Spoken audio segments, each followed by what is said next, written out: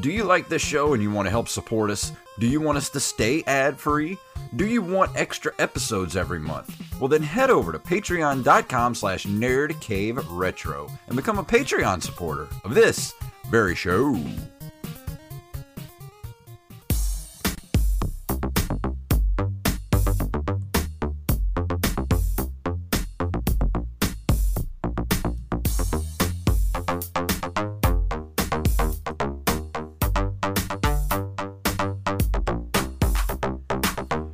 Greetings, programs, and ooh, that music's not turning down. There we go. Greetings, programs, and welcome back to another edition of the Nerd Cave Retro Show. And my name is Jason Robbins. And I'm Derek Diamond. So, Derek, you've got a very, very important weekend coming up this weekend. So tell everybody what's going on.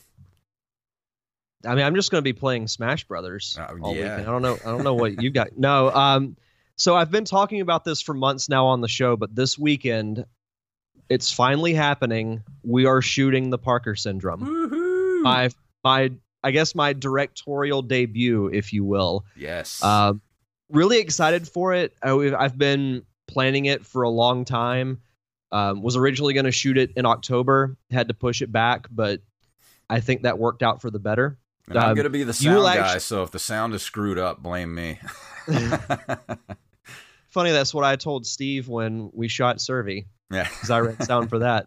No, yeah, Jason will be coming into town to help out, so really excited for it. Got really good cast, really good crew, so it's going to be a very busy 2 days, but I think it's going to be a lot of fun. I know I'm going to be exhausted at least after it's over, but it'll be a good kind of exhausted. So I'm really excited for it. You know, I've had I'm actually doing the last rehearsal with the cast right after we do the show over Skype. So awesome. After that, it'll be just kind of finalizing the shooting schedule, and then we'll do the thing on Saturday and Sunday. It's going to be a huge sense of relief when you hit that final cut. We're wrapped. You're going to be like, oh God, now the real work begins. Yeah. Then we start my favorite part of the whole process, post. So yes, no, it'll be good. Hey, but at least this isn't an action movie, so you won't be out in the Steve's yard, rolling around doing Foley work. I told Steve one of my regrets from at least me working on Survey was that we didn't get video of that whole thing, because I wish you could have seen the visual of Steve running in his yard with me following behind him with a microphone and a boom pole. That would have been a great Blu-ray edition. I just picture the Benny Hill theme in the background. Just in super fast motion. Oh, that would have been so good. That would have been a perfect Blu-ray extra for the Blu-ray. I know. I would have just cut out the podcast that you guys did with me and just replaced it with that. That would have been so much better. Well, it's going to be fun. I can't wait to come over, and I rarely have worked behind the camera before, so this is going to be a whole new experience for me. No, it should be fun. You know, running sound it's a really important job, and I had kind of overlooked that from the very limited amount of film work that I've done. But Survey really taught me how important sound is. So. Yes. So I'm going to give you a crash course Saturday when we get to the set. So it's easy. I didn't realize how important sound was until I spent since 2016. I've been attending festivals and seeing lots and lots of short films, especially this last weekend. Steve Wise and I, the director of Survey, we went to the Tampa Bay Underground Film Festival for the weekend, and we watched lots of short films, and that's one thing that people don't pay attention to is the sound. We saw so many films with bad sound. Just, you know, like the levels were wrong. There was no ambient sound. Just like one scene to the next had a different like ambient sound to it, and it completely takes you out of the movie when there's no good sound design. And that's one thing I can say for Survey. We sounded damn good up on the big screen. Well, there was a lot of editing that went into that between both me and Steve, because I did the initial sound edit, and then Steve went in and touched up some of it. But yeah, I gained quite a bit of appreciation for sound editing, because I can't tell you how many times that I just sat at a computer and basically just yelled out so many curse words, because sound editing is a very, very meticulous process. Yes, it is. So it's something I know that I'm definitely going to preach this weekend is, making sure that the sound is good. So I think I'm excited for it. Steve said it best the other day. He said, you can have a great looking movie, but if the sound is bad, people are going to say the movie was terrible. But you can have a great sounding movie, but the movie can be bad or mediocre, and people will just call it artsy. Yeah. So it's, even if you're watching videos on YouTube, the video quality can be just okay. But if I see a video and it looks great, but you can't hear anything, I'm not going to watch it. Yeah, same here. I've tried to watch so many videos lately of things that are of interest to me, and then I'll start watching the video, and there'll be cuts in the video, which I don't mind cuts, but the sound will be like perfectly fine 1 second, and then there's a cut, and then like goes real low and you can barely hear anything, and then it goes back up, and I'm like, I can't do that. Like, that drives me batshit. Yeah. But hopefully that won't be the case with the Parkinson, and I don't think it will be. No, and I was talking with Steve. We keep mentioning Steve. Steve's actually my AD, my assistant director, which I'm extremely happy with, because he's really been the MVP of this whole thing, because he's to let a little cat out of the bag. I'm probably the least experienced person that's going to be on set, and I'm directing the damn thing. Yeah, that's why I've been surrounding myself with people who are very knowledgeable about what they're doing, because it's a learning experience for me. Oh yeah, I think you're going to do great. I mean, you're braver than I am, because I do have another short film that I want to make, and I thought about directing it, but I was like, you know what? I don't think I could do that. I would much rather get a lot more experience under my belt of watching directors and being directed by them, so that then I could easily transition instead of just jumping feet first. So I was like, Steve, please direct my movie for me. It's like, okay, I will. All right. Fine. But I can't wait for everybody to be able to see Survey. I don't know when it's going to be able to be available online or anything. But you guys out there, a lot of people have started watching Monsters. I've been looking at the when you have your movie on Amazon Prime, you can see the hours watched, and I'm like, whoa, people are watching it. It's awesome. Sweet. So everybody go watch Monsters. That's a big deal. Everybody listening, go watch Monsters Anonymous right now for free on Amazon Prime. And when you do, leave us a rating so that everybody will get to see it. I do have one regret from Survey. And then I guess we can move on to news after that. And I've mentioned it before, was the fact that we didn't work on set together. Because I really wanted that photo of you in like full Vilker makeup, scar and everything, and me with my flowing locks and Hawaiian shirt. That was the first thing I asked Derek a couple of weeks ago when he asked me to be if I'd like to be the sound guy, and I said, does it require a Hawaiian shirt? Because I can go get one. I'm sure I can find one pretty easy somewhere. Yeah, they're not that hard to find in the South. Yeah. I was trying to be the stylish sound guy. All I just needed to be was high the whole time. I don't know how I don't know how you had that hair at the time either, because it was roughly 180 degrees outside for that weekend. Yeah, I can never do that again. No. I was going to, but once I got to a certain point, I'm like, no. And I bumped up my haircut appointment, because I had told the girl who cuts my hair, I told her I wanted to grow it back out. So I walked back into where I get my hair cut, and she just sees me and she's like, change your mind? Yeah. So the usual. Yeah. All right.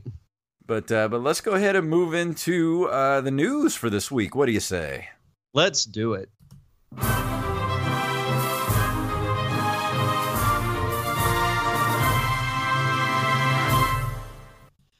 Oh boy. Hmm.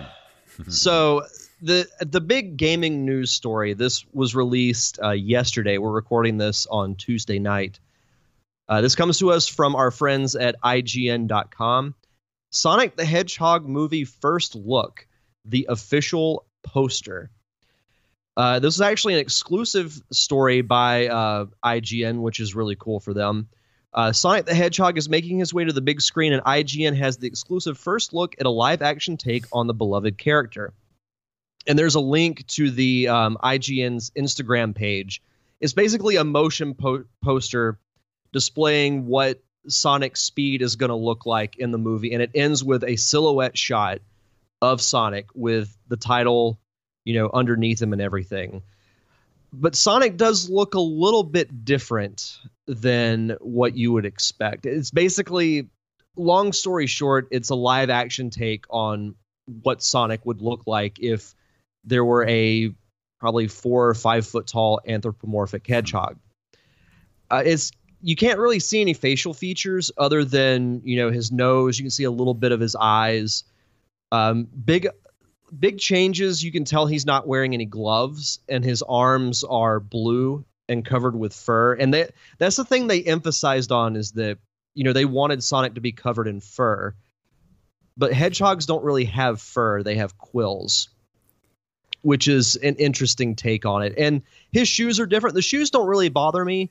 I mean, they're still red, and they have laces instead of the buckles on the side. But that doesn't really bother me that much.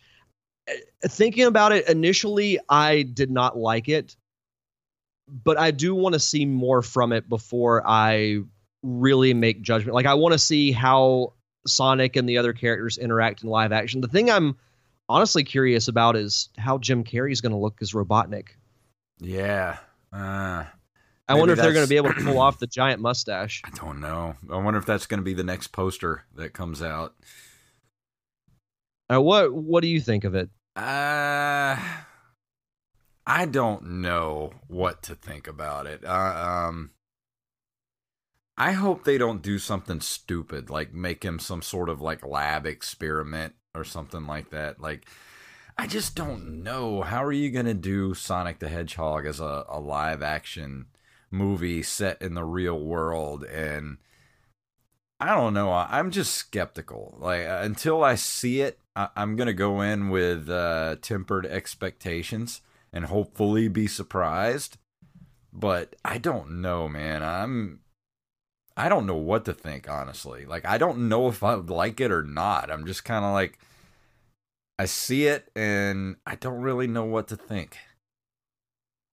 Well, it says here, this telling of Sonic's story sees him as a bit of a fish or hedgehog out of water. Sonic finds himself in our present-day world, where he develops a relationship with James Marsden's Tom Wachowski, and also finds himself at odds with Jim Carrey's Dr. Robotnik. As expected, mayhem ensues. So what they might do is they might have, because they did this with one of the animated series as well, was all the Sonic characters were from another planet, and they were somehow transported to Earth. So my guess is that like Sonic, Tails, Knuckles, like that entire group, plus Robotnik and the Chaos Emeralds will be transported to Earth, and they'll be stuck there. So a lot of it'll be dealt with those characters and humanity adjusting to having, walking, talking animals. This kind of has a Howard the Duck smell on it a little bit. Yeah. If it were me, and I'll be honest, I would have gone the safe route, and I would have made it like a Pixar-style animation movie. And I would do that with pretty much most of the video game properties. Like Zelda could work as live action, Metroid could work as live action. But when you get to like Sonic, Mario, like I think they're going the correct route with Mario. They're getting the studio that did the Despicable Me movies to do it, and it's going to have that style. Mm-hmm.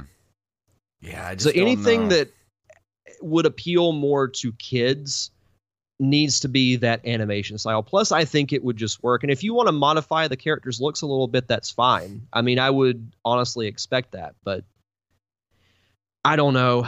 It's going to be very, very interesting, but I'm trying to hold off all judgment until I see a trailer. Yeah, same here. The poster, I don't know. It kind of looks cool. Like I like the color of it and everything, and I don't know. I really don't know what to think. I don't know whether I like it or not. I'm just kind of in a wait and see mode. I do like the logo with like the neon border and That I the do like. little red block. Yeah, I think Yeah. that looks really cool. Looks great. That looks great. I want to see a trailer. We've got a while to wait, though. It doesn't come out until November of next year. Oh so wow. yeah, they're just now, I think, starting work on all the effects. Wow. All right. So it'll be a while. Yeah, we so probably my won't guess even- is we won't see a trailer until maybe the spring at the Yeah. earliest, if I had to guess. I would say we're probably going to see a trailer in front of Infinity War Endgame. That's when we'll see a trailer. Oh yeah, we didn't even mention that. That trailer was yeah. amazing. Oh man. That Poor- the first half of that trailer, just like you might as well have just ripped my heart out because I love Tony Stark. just tear it right out and just Yeah. stomp Yeah. on it. Marvel, you can just go ahead and have this. I haven't seen the movie yet, but I know you're just going to take it, so you might as well just have it. Oh, me and Steve had a lengthy discussion because we had like a 9-hour drive to get to Tampa, so we had a lengthy discussion of how we think the movie's gonna play out and how Scott, not Scott Lang. Why do I keep thinking Scott Summers? Scott Lang, how he gets out of the what do you call it, The Quantum Realm. the quantum realm. I think he's gonna have some sort of redundant backup system in his suit to be able to get him out. So I think he's going to be able to be out instantly. It's not going to be like he's been in there forever. I think he's going to come out and he's going to be like, where the hell is everybody? And that's when he goes to, the Avengers place for the Avengers. He's like knocking on the front door. He's like, hey, it's me. Remember me? I'm the big guy from the airport. We met a few years ago. Yeah. Ant-Man, I know you remember that. That's going to be great. I can't wait for that. Yeah, same. But on to our next story. This is from NintendoLife.com. SNES Classic King Arthur's World is getting a modern-day remaster 25 years later. It may have well been around 25 years ago that SNES Classic King Arthur's World invaded our screens for the first time, but a brand new remaster for modern platforms is currently in the work. If you need a quick refresher, the game has you playing as the titular King Arthur, especially aiming to work your way from your tent at the start of a level to the end goal. Various enemies and traps are present to hinder your progress. However, and you need to command the king and his troops to move or fight. You can see the game in action in the video embedded into the article here if you'd like to take a look at it. I never played this game, so I have no idea what this game is about, but it looks kind of cool, and I would like to play this. Yeah, same here. I vaguely remember the title. It sounds kind of familiar, but there were so many games for the Super Nintendo, and I played a good amount of them, but there were some that I just never got around to. And, one of them I'm actually going to be reviewing for our review tonight. But King Arthur's World is one of them. And I haven't got a chance to watch the video yet, but this would probably be one because this game would be right up my alley. Yeah. I love the King Arthur story. It's got the gameplay that I love. It screams Super Nintendo, and I love it. Yeah, all these screenshots look, this just brings me right back. And the reason I put this in here is I hope that we're starting to see a trend of remastered 16-bit titles. Hopefully, maybe even 8-bit titles, too. I'm just picturing a remastered Link to the Past. Oh, boy. They don't even need to touch it. It's perfect the way it is. They just need to put it out again for the Switch. Drink, Wally. Feel free to sip, Wally, because I'm sure you'll probably be drinking more later on in the show. But no, I would play this game for sure. Yeah, it looks pretty interesting. And our last story comes to us from techspot.com. John Romero announces Sigil. Yeah. Is that Sigil in celebration of Doom's 25th anniversary. God, that's crazy to think about. Monday marks the 25th anniversary of Doom, arguably one of the most influential first-person shooters of all time. To celebrate the occasion, co-creator John Romero has announced an expansion that will be arriving in mid-February 2019. Sigil is the spiritual successor to the 4th episode of Doom, picking up where the original left off. It'll consist of 9 single-player and 9 deathmatch levels. Described by Romero as a megawad, the expansion will be available free of charge to owners of the original 1993 registered version of Doom. Hardcore fans may also be interested in the 2 limited edition physical releases in the pipeline. That's pretty awesome. I know. If you're still an owner of the original Doom from 1993, you're getting an update and an expansion 25 years later. Your patience has paid off. This is awesome. I love this. Yeah, it's cool to see, all these classic games getting attention, even if it's something, like this. But I mean, I think this is really cool, doing basically an update for it. For those who have kept their old copies, it's just really cool. And I never played Doom. It's one of those games that, I mentioned along with like Doom and Star Wars Dark Forces that I remember watching my uncle play after school when I was a kid. And they have. Did you ever see the Doom movie? Yes, I did. It's on Netflix, and I watched about 2 minutes of it, and I was like, "Yep, still not that good." I saw it in the theater. Ooh, yikes! The first person sequence is really cool, but other than that, the movie is. I'll leave it at that. There are a couple of editions of this that are actually pretty cool. The big box features artwork of Christopher Lovell, a 16 gigabyte USB stick modeled after a 3.5-inch floppy disk, a 2-disc jewel case with game data and soundtrack from Buckethead, plus 2 stickers. And then there's a Beast Box edition. Includes an oversized box that is individually numbered and signed by Romero, the same 16 gigabit USB drive, a 2-disc booklet style case, an 8x10 art print signed by Christopher Lovell, a sigil themed coin, a pewter statue of Romero's head on a spike, and a t-shirt and 2 stickers. Love it. How much Absolutely does that one cost? Let's see.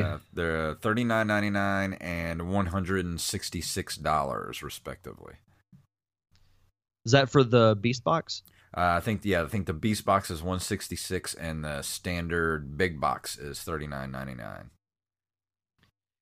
I don't think that's that terrible. I mean, it comes with a lot of stuff. Yeah, and the box looks great. If you go on TechSpot to take a look at this article, they have right up at the top of the article, there's the actual Beast Box pictures of it, and it looks satanic as hell. Yeah. But the detail in it is just awesome. Oh, it's great. But that's really cool. Let's go ahead and move into, let me pull up my news here. This month in video game history. December of 1981, Jump Bug, the first scrolling platformer developed by Hoai Corland and Alpha Denshi, is distributed in North America by Rockola under license from Sega. I think I remember Jump Bug. Yeah, I'm looking at some screen caps from it. It looks like your classic arcade platformer. Yeah, let me look at some screenshots here. Oh, yeah, I do remember this game. I've never played it, but the title does sound like very vaguely familiar. Yeah, I think we talked about this last December. I'm starting to get deja vu from all the stuff we've mentioned over the years. So does that mean we're in the Matrix? Yeah, we have a glitch going in the Matrix. Yeah. December 17th, 1987, Capcom releases the first Mega Man game in the long-standing series for the NES/Famicom. Speaking of Never Mega heard Man, of it. I picked up Mega Man 11 this last weekend on sale for the Switch, and yeah, you did. Whew, man, I played it for about 2 hours, and I got to the point I texted Derek. I was like, I physically cannot play anymore because my thumbs were so sore. Did it hurt you to text me? Yeah. Like, I can't use my thumbs. Oh, man. I just picture you, like, poking your phone with your index finger. Like, my thumbs hurt too much. It's so hard. Like, it's crazy how hard it is. It's either really hard or I'm just losing my reflexes in my old age. So I actually had to start the game over. and go down to newcomer difficulty so I could actually play the game. I feel so bad. It's all good. We've all been there. On I December do want to 8th play that though. Oh, you should. It's great. I love it. December 18th of 1987, Square's Hironobu Sakaguchi releases Final Fantasy for the Famicom in Japan. Originally intended to be the company's last release, the game's success resulted in a prolific series. It was released in the USA 3 years later as Final Fantasy XIV. No, I'm just kidding. Well, did you hear about the new Final Fantasy? No, I did not. It's actually a prequel called Final Fantasy -6. Oh, yeah. That makes sense. Yeah, right? I'm sure this is the one that was released on the SNES as like Final Fantasy 3 or something. I don't know. I don't know how they numbered that crap. This might be like the one Final Fantasy game that's actually like the same in both regions. Had to start somewhere. We can hope so anyway. December 18th, 1987, Square releases, or no, that's the same one. Yeah, that's it. December 20th, 1987, Sega releases Phantasy Star on the Master System, featuring a female protagonist. I've briefly played a Phantasy Star game. There was one for GameCube called Phantasy Star Online. Not a terrible game. I didn't really get into it all that much. It was one of those games that you had to have a group of people to play with. Yeah. But it wasn't terrible. I never played any of the old ones, but yeah, I didn't either. I didn't.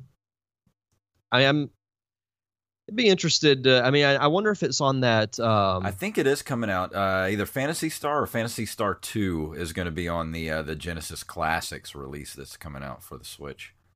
Yeah, that was going to be my next question, because I do want to get that Genesis collection so we can have some of those games to review. Yeah, me too.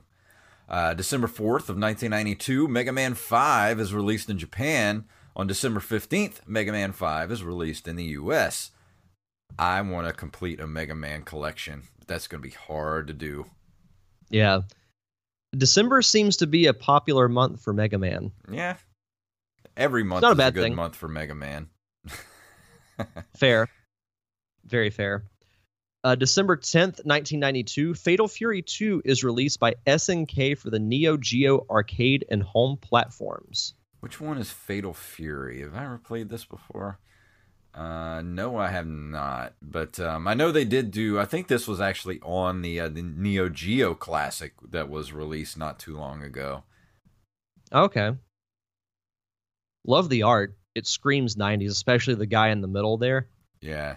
Such a 90s outfit. I always wanted a Neo Geo back in the late 80s, early 90s, but man, they were so expensive. They're still expensive. Oh, really? Yeah, they're crazy expensive. I can't remember if they released any Neo Geo games for the Wii as part of their like virtual console. I don't think they did. They do now for the arcade classics on the Switch. You can get a ton of Neo Geo games on there. I must be thinking of another console that they did that. Maybe. No, it was TurboGrafx that they did for the Wii. Yes. Let's see. You're up. Sorry, I had to hit my cough switch. December 10th of 1993, id Software releases Doom. It is considered one of the most significant and influential titles in video game history for having helped to pioneer the now ubiquitous first-person shooter. I love Doom. I used to play Doom all the time in my 11th grade computer programming class. Never played it, but had a lot of fun watching it.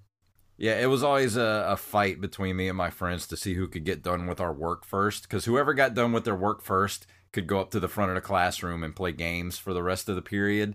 So if you were the first one to finish, you always grabbed Doom, and then after that, it was like Duke Nukem and a couple other games, but everybody used to fight over Doom to get our work done first. It's a good motivator to get your work done. Hell yeah, it was. December 9th, 1994 was a busy year for December. December 9th, Namco releases its first 3D fighting game, Tekken, to arcades. I've briefly played Tekken. When it came to the arcade fighters, I was more of a Soul Calibur fan. But Tekken's not bad from what little I've played it. I was never a huge fighting game fan. Like I liked playing Street Fighter 2 and I liked playing the Mortal Kombat games, but when it came to Tekken and all that kind of stuff, I never really got into those games. But I do remember the local arcade. Man, the Tekken machine would just 24 hours a day just had people around it, like just playing all day. People love their arcade fighters. Yes, they do. December 10th of 1994, Nintendo releases Wario's Woods, the last official game to be released on the NES in North America before Nintendo would officially discontinue production of the console. Oh, poor That's a great trivia question. Yeah, it is. I should remember that for the future. We should do a retro game trivia episode. We should. Yeah, that's a good idea. Bring Wally on as the host. Yes, Wally's a great host. Wally's just great in general. Yeah. Let's see. December 16th of 1994, Mega Man X2 is released in Japan. Of course it was. Mega Man. Should be a Mega Man game released every month. That's what should be happening. Every year and every month is the year and month of Mega Man. Yes.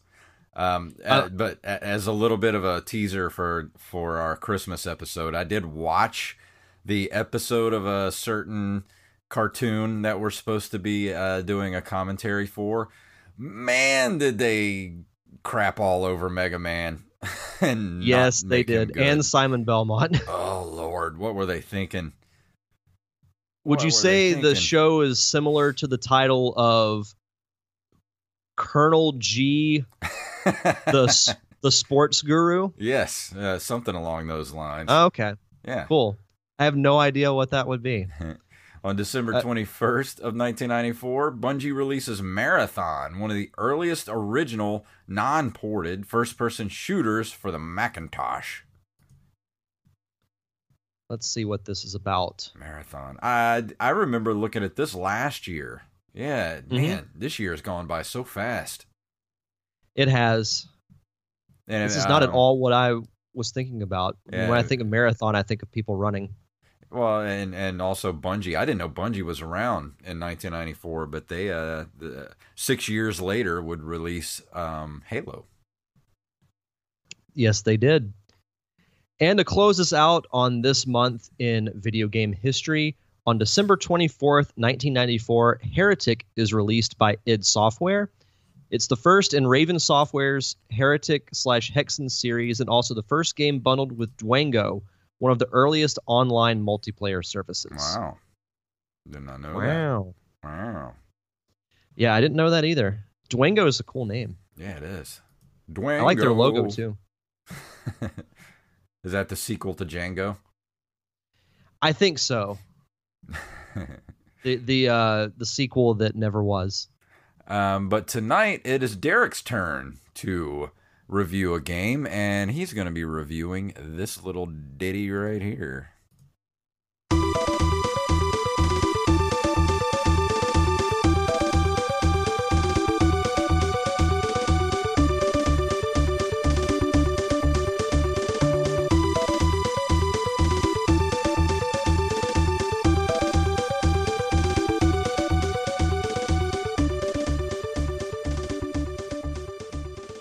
I never want this song to end.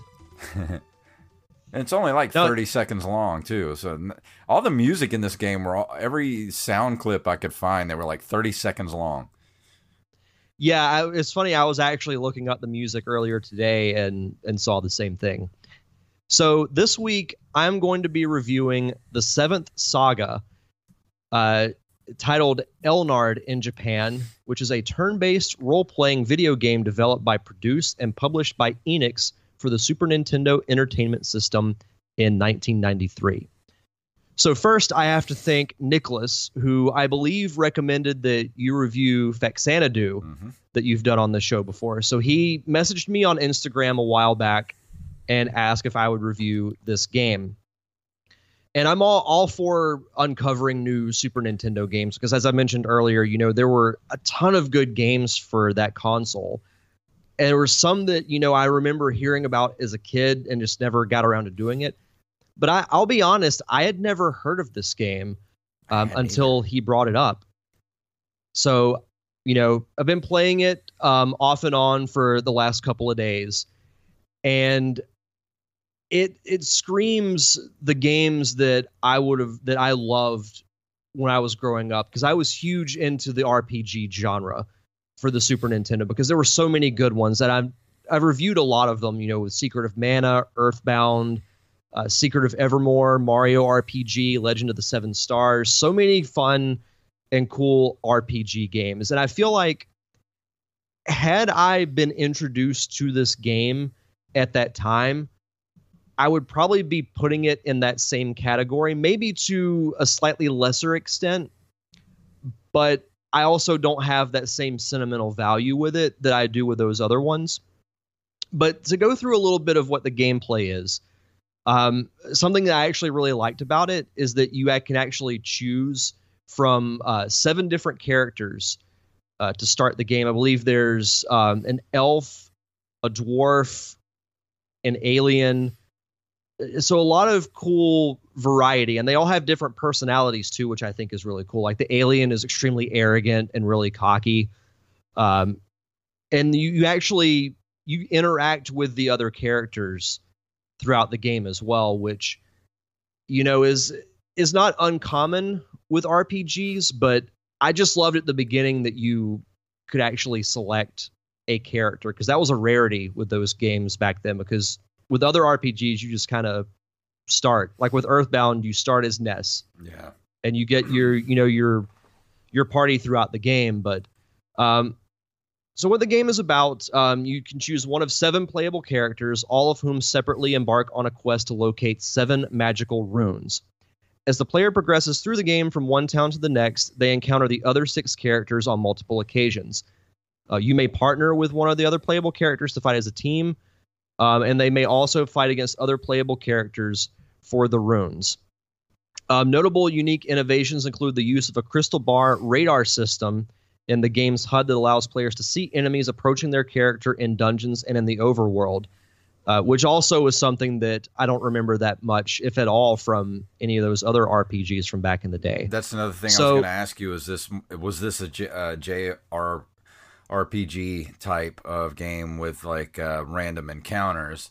But with this, with the HUD system, it seems like you're able to avoid random encounters if that's not what you if you don't dig that type of gameplay, which I don't like playing games with random encounters. I think I would actually enjoy this a lot more if I could have actually avoid them, or I want to see where the enemies are. I want to be able to pick when I fight something.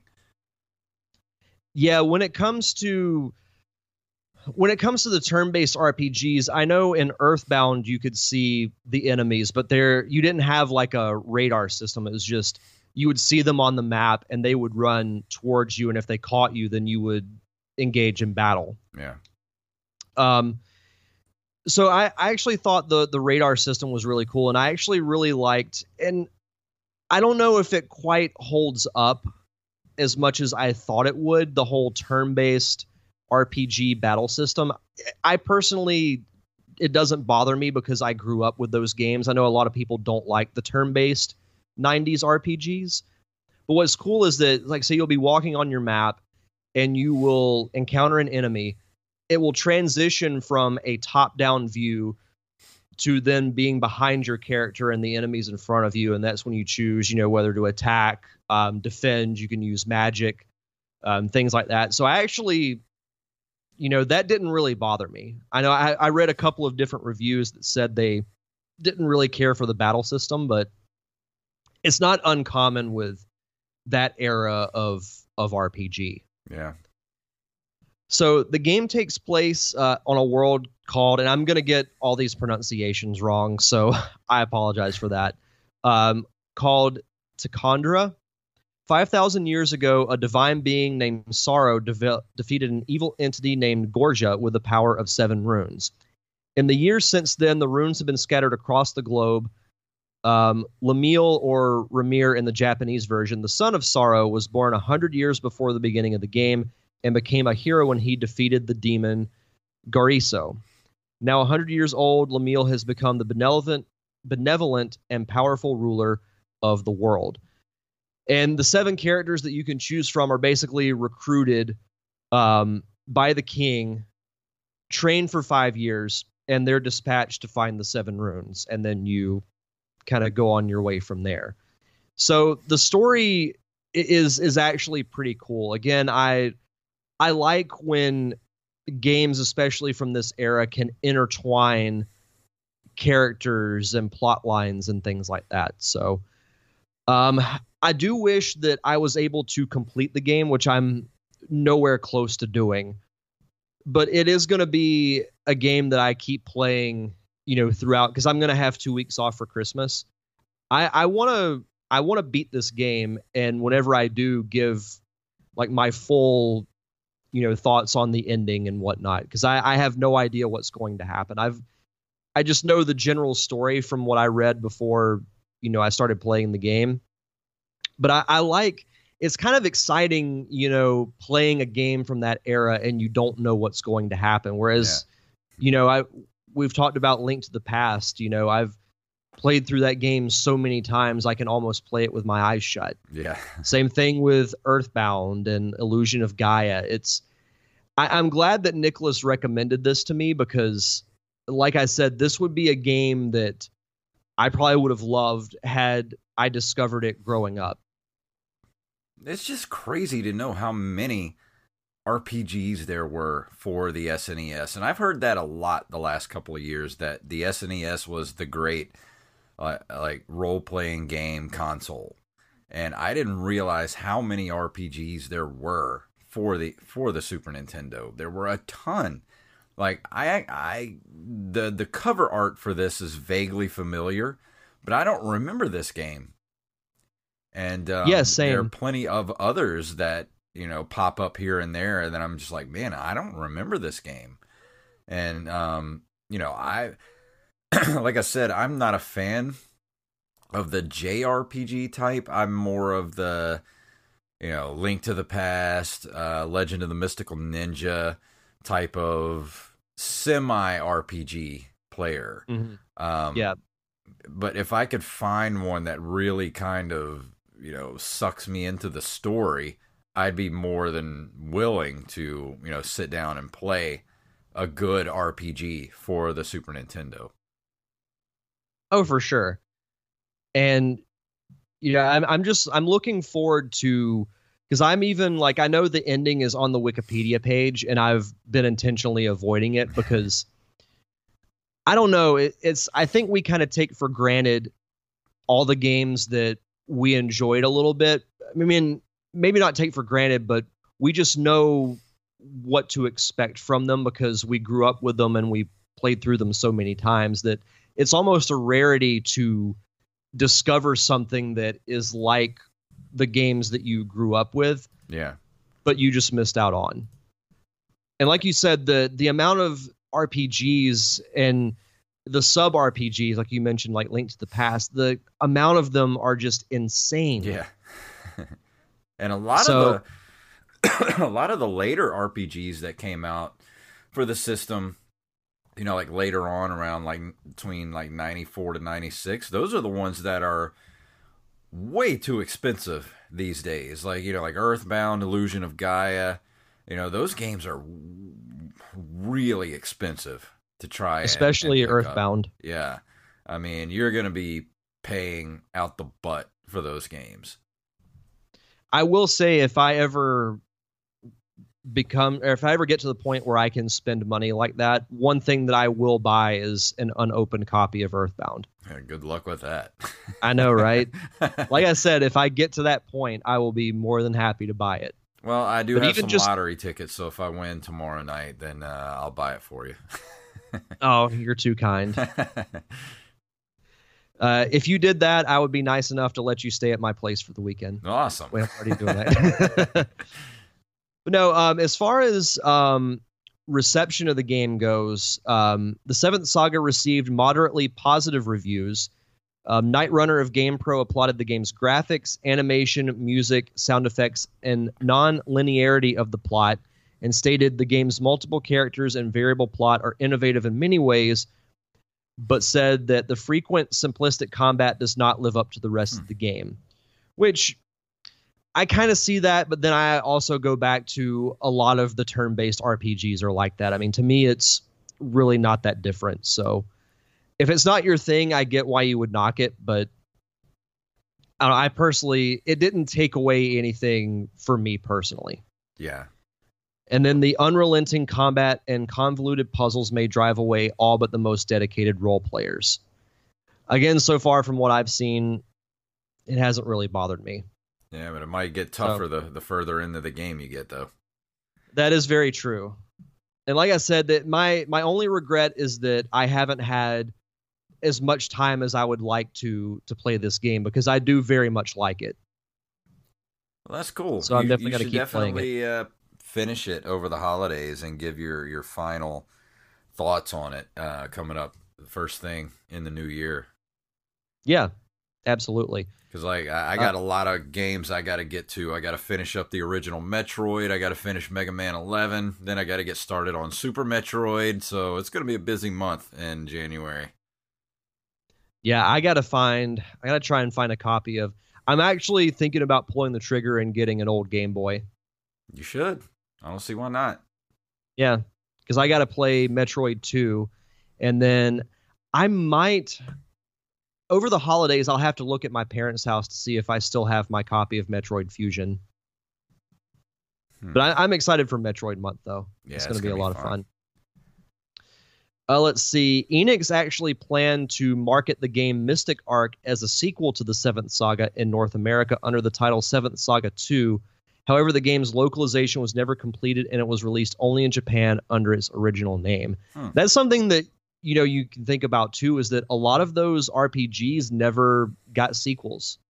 Yeah. I mean, Secret of Mana did, and Earthbound had Mother 3, but that was a Japan-only game. So yeah, a lot of those sequels never saw the light of day in the States. I guess that would be a good way to, or a good reason to actually pick up a Super Famicom. Mm-hmm. No, absolutely. I'm still hoping that eventually they'll release the Earthbound sequel in the States, because I will start on that in a heartbeat. Oh, yeah. Let's see some of the scores. Let's see. Electronic Gaming Monthly gave it a 31 out of 40. GamePro a 15.5 out of 20. And Nintendo Power a 3.9 out of 5. And I'll say, from what I've played of the game, and again, I haven't completed it yet, but so far, I'd probably give it a solid 7. For 7, somewhere maybe 7.5, but definitely a strong 7. It's a very solid RPG, and like I said, it fits right in perfectly with its era of video games. So, thank you, Nicholas, very much for the recommendation. I really enjoy it and can't wait to finish it. Awesome. Is there anything else you wanted to say about it before we move into the end of the show here? No, I think that covers it pretty much. Anything else you want to throw out there before we give them our leave for this week? Well, I did want to throw this out there, and I'm sorry I forgot to mention it when we were talking at the beginning. I know Nate was very concerned about my well-being for Super Smash Brothers, so you'll be happy to know that I do want to tell this funny story. So Saturday, well, first of all, I went out with some friends Friday night, and I got back to my place probably around 12:30 at night. So, of course, when I get home, I play Smash Brothers. Mm-hmm. I play it for about an hour. It's like, all right, well, I'm going to go to bed. So I sleep in till about 8:30, which is really late for me because normally I wake up around like 6 a.m. So what's the first thing I do? Play Smash Brothers.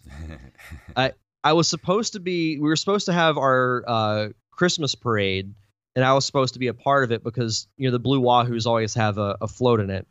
But there were rumblings that it was going to get canceled due to the weather, which, of course, I get, a text around lunchtime saying that it had been canceled. So what do? I keep playing Smash Brothers. Of course. I'm laying in bed and I end up falling asleep around like 2:30, and then I wake up at 6 Wow. in the evening. So I'm just like, well, I mean, I'm probably not going to be able to sleep very much. So of course I just keep playing Smash Brothers. But I got my sleeping habits, all back in order. Sounds like a good day. Smash Brothers is great. The game is gorgeous. I haven't come close to unlocking all the characters yet. You'll be happy to know that Simon Belmont is a badass. He's up there on my list of characters that I like to use. I really like Ryu from Street Fighter. He's a cool one too. It looks so good. It's got so much replayability. The story mode's actually really good. I love it. It's probably going to end up being my game of the year. That's awesome. I love it. Speaking of next week, I don't know if I'm actually going to get to play anything this week because I am going to be out of town helping with your movie this weekend. So I'm thinking maybe we should do something next week about some of our favorite games that we've played over this last year that we reviewed. I don't know. What could we do for next week's episode? Because that's going to be our last regular episode for the year. And then, of course, we're going to do a commentary track for our Christmas episode. Let me think about that one. That's not a bad idea, though. Let's take a day or two to think about it. And because I don't know, like I said, I don't know if I'm going to have time to play anything this week. Yeah. To review for next week. So we may have to come up with something interesting to do for the show. Yeah, I mean, we'll figure something out. But anything else you want to throw out there before we leave this evening? No, just as we mentioned before, we'll be shooting my movie this weekend. If you want to follow it on all the social medias, just look up The Parker Syndrome on Facebook, Twitter, and Instagram. And side note, you'll be happy to know this. I actually just got confirmation today that one of my upcoming guests for the Derek Diamond Experience will be Mr. AJ Caruso, who composed Survey. Awesome. That is fantastic. That makes me so happy. Yeah, he said he was really excited to do it. We've exchanged a couple of messages and just got to pick a date, and that'll be out. The official relaunch of my podcast is now like less than a month away. That's fantastic. Which is insane to think about. So good things happening. Awesome. Well, go watch Monsters Anonymous on Amazon Prime. I'm going to keep saying it until you do it, so you might as well just go watch it and leave us a review. And on that note, let me play our music here. If you would like to email us, you can email us at nerdcaveretro@gmail.com. We are at nerdcaveretro.com. We're on Instagram and Twitter at nerdcaveretro, and individually at jfunktastic and at Derek_Diamond. We're on Facebook at facebook.com/nerdcaveretro. Of course, we have a Patreon where you can help support the show over at patreon.com/nerdcaveretro. And if you can't do that, well, then leave us a review wherever you listen to our podcast, the podcatcher of your choice. Just go leave us a review, and that helps put us in front of more people, and that helps us out a lot. So thank you very much. And Derek, please tell them what it's all about. Wow.